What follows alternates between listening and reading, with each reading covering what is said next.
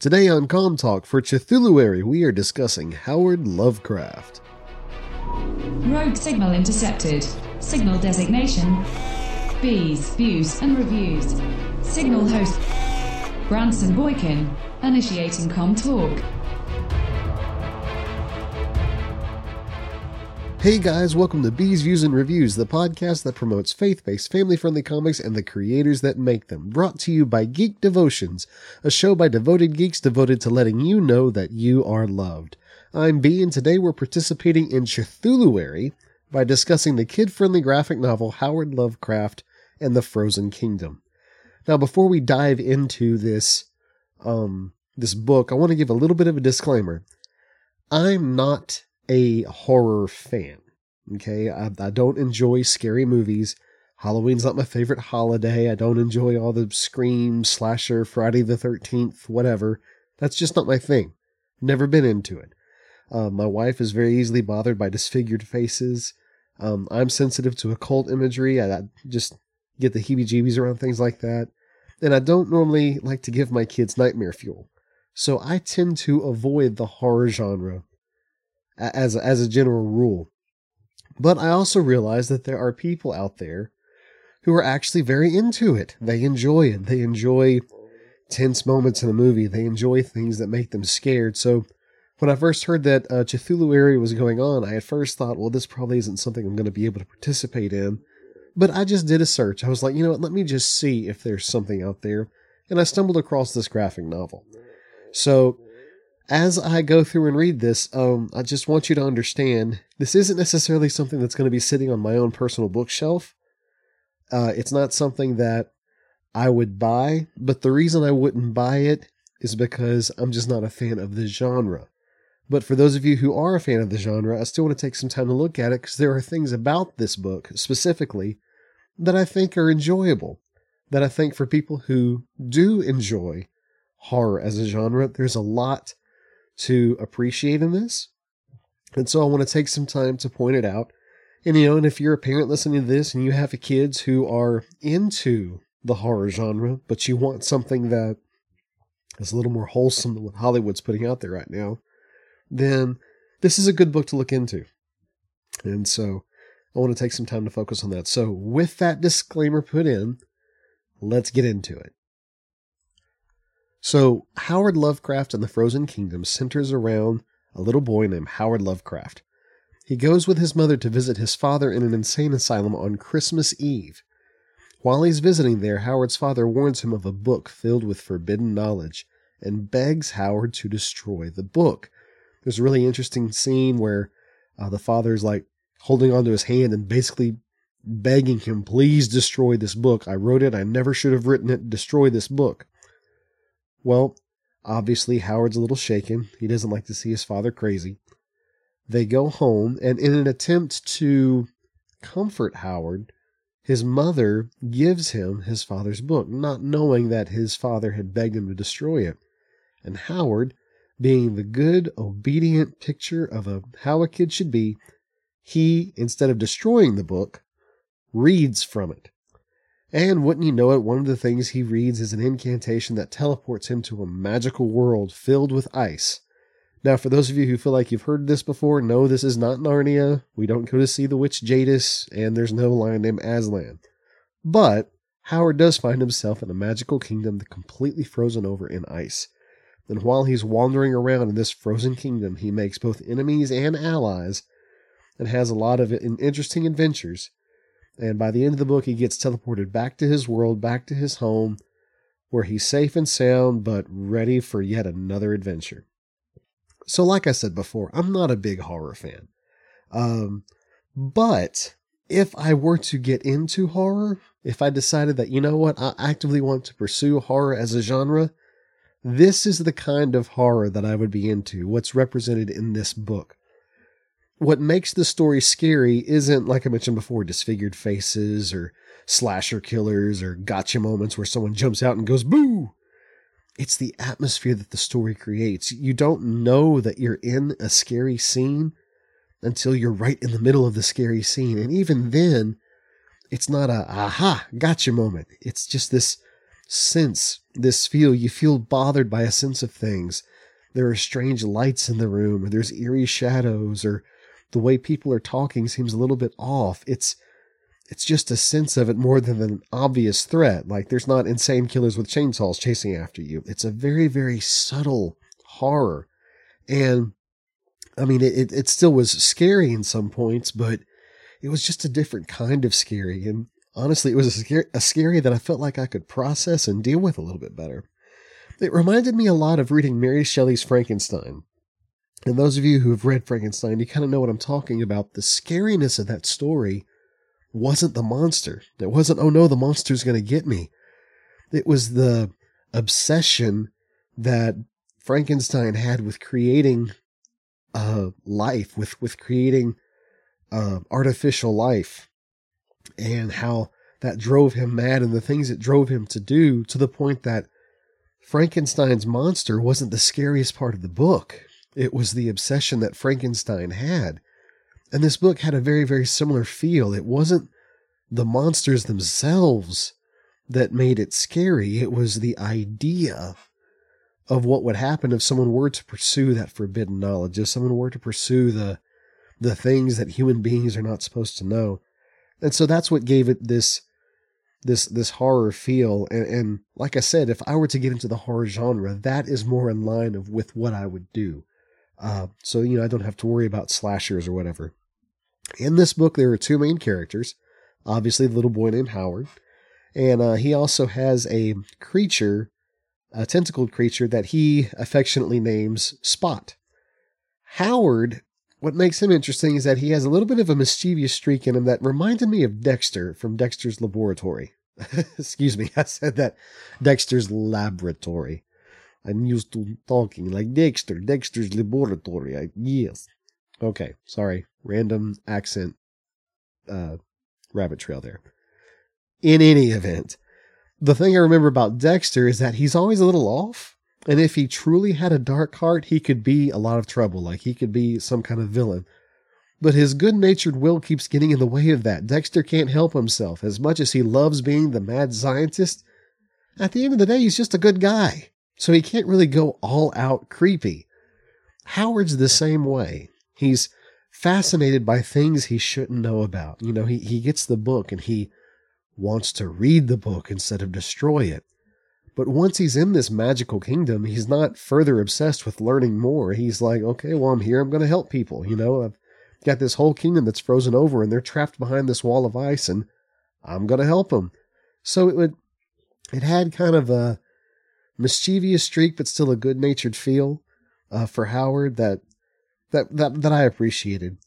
Spot is also interesting. Like I said, he's a tentacled creature. He looks like Man-Thing. For those of you who are Marvel Comics fans, you may remember Man-Thing. Spot looks a lot like Man-Thing. He has this seeming annoyance with Howard. Like he's annoyed by the guy all the time. But it has this brotherly annoyance of it. You could tell that there's a deep, genuine care for him, especially in events towards the end of the book that I won't spoil for you here, but there's this genuine appreciation for Howard and love for Howard. It's almost like you have those stories where the older brother says, my kid brother is the most annoying person on the planet, but only I get to say that. If you say it, I'll knock your teeth in. That seems to be the kind of relationship that Spot has with Howard. They get on each other's nerves. They annoy each other. Howard is overly bossy, and Spot just doesn't want to deal with it. But at the end of the day, he cares about Howard, he appreciates Howard, and he does what he can to protect Howard. And there's something very endearing in that, I think. All right, guys, we're going to take a short commercial break, and when we come back, we're going to talk a little bit about the artwork of Howard Lovecraft and the Frozen Kingdom, and where you could potentially get your own copy. We'll be right back.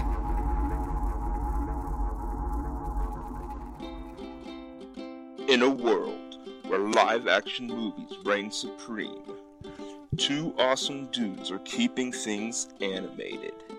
If you want to hear a couple of animation nerds gush about the movies they love, then hop, run, or fly on over to The Cellcast. available on most podcast platforms.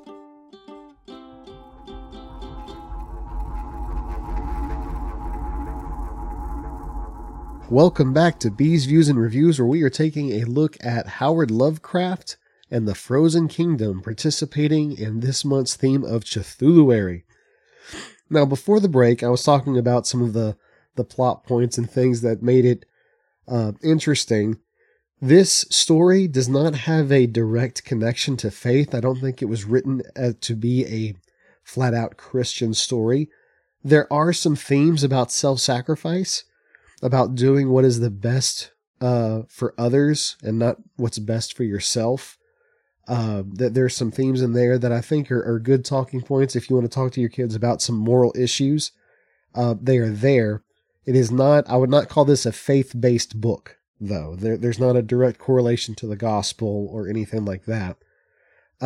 But as far as family-friendly, I think it's absolutely family-friendly. And we'll get into that in just a little bit. The artwork, it reminded me a lot of Tim Burton's animation, like the vein of Nightmare Before Christmas or Corpse Bride or Coraline, that type of thing. The color palettes were a whole lot of pale whites combined with browns and then one bright color. In this example, it was usually a red-orange for fire, but it was a very simplified palette. The skin tone was usually a very, very pale white. Everyone looked like they might be corpses themselves. Like I said, not a lot of color except for fire. The buildings always stood at weird angles. Like you would look at these pictures of buildings and think if that existed in real life, it would just fall over. Body shapes weren't exactly right. Like they worked for the art style, but heads were oversized. Limbs were too thin. It all looked just a little bit off, which reminded me a lot of Tim Burton's animation style. So if you're a fan of Tim Burton films, you would actually very much appreciate the look of this book. The other thing about this the artwork of this book that I liked was the use of watercolor. Now, the time frame of the story, it has a very Victorian feel. Howard dresses in a jacket and a little bow tie. His mother's wearing a long, flowing, elegant gown. That they get around by gaslit streets and things like that. So it has a very Victorian feel to it. And the coloring looks watercolor painted. It looks like the pages were painted in watercolor instead of your traditional digital coloring. So as a result, the pages had texture to them. There wasn't this clean, sleek line. The line work and the inking wasn't this perfect, Adobe Photoshopped line with clean lines and perfect gradients and special effects and starbursts and things like that. It was painted in this watercolor atmosphere, and the line work was a little bit sloppy. And I think that was intentional because it ages the book. It gives it this old world Victorian feel. I get this image of this slightly crazed guy with a long, unkempt beard painting feverishly over pages in the basement by candlelight, which makes sense because that kind of matches the tone of the story, but it really invokes the mood that the story tries to convey. So the writer and the storyteller use the art style as a medium to kind of convey the mood that they want you to have. This isn't a heroic book. This isn't something where a guy's going to rip off his shirt, have a symbol of power underneath, and go save the day. This isn't, some kind of futuristic sci-fi thing where the lines are sleek and glossy. It's very dirty. It's very muddy. It's very, hidden in shadows and lighting candles so you can read in the dark of night. It has that atmosphere in it, even in the artwork. And I appreciated that. I appreciated what they were able to achieve by using that kind of an art style. So that was really special. The age-old question of, is it family-friendly? Now, like I said before, I'm not a horror fan, okay? I don't enjoy stories that are intended to scare you. I tend to avoid them. I don't buy them for my kids because I don't want them to have nightmares. That being said, when I look at just the sheer content, not whether or not I like the genre, but what is in it, there's no nudity, there's no swearing, there's no blood. Any violence that might occur in the story was implied. It was never actually shown. Some of the faces could be considered scary because, again, there are monsters in this story. But it was scary in the same way that Wicked Witch of the West was scary in The Wizard of Oz. Okay, if flying monkeys and a lady with a green face and a pointed black hat don't give you nightmares, neither is this book going to give you nightmares. Now, as always, parents, this is up to you. You know your children. If they are prone to be afraid of faces that don't look quite right, if Nightmare Before Christmas gave them nightmares or whatever, this might not be for you. But by and large, for the most part, I don't think this is something that would scare people. So if you have people in your family that are interested in horror films and horror stories, this is one of the cleanest things you could get your hands on and still be within the genre. Like I said, it has a very Tim Burton feel. It definitely fits within the horror genre. But it's not bloody. It's not gratuitous. It's not grotesque. It's just weird. And so if you want something for your kids that fits that vein, but isn't something that's going to make them need counseling later, I would recommend this book. And that's a recommendation coming from a guy who doesn't even like horror. So take that however you will, but that's kind of where I fall on that. So as I said before, definitely not faith-based. But depending on the family and what the family is interested in, I would call this family friendly. Howard Lovecraft and the Frozen Kingdom is written by Bruce Brown with art by Renzo Podesta and is published by Arcana Comics. You can get your copy at your local comic book store or at arcanacomics.com. For those of you who use Hoopla, it's available on Hoopla along with other stories following Howard Lovecraft's adventures. That's how I read this story, so you can download it there. But that, all in all, is our review of Howard Lovecraft and the Frozen Kingdom. Thanks so much for tuning in. Be sure to follow Geek Devotions on all of our social media, Facebook, Twitter, Instagram, the whole 9 yards. Also be sure to subscribe to us on your favorite podcast catchers and leave reviews. We love to hear feedback. Hope you guys have a great day. Happy Cthulhuary. And until we talk next time, stay devoted. Peace and love.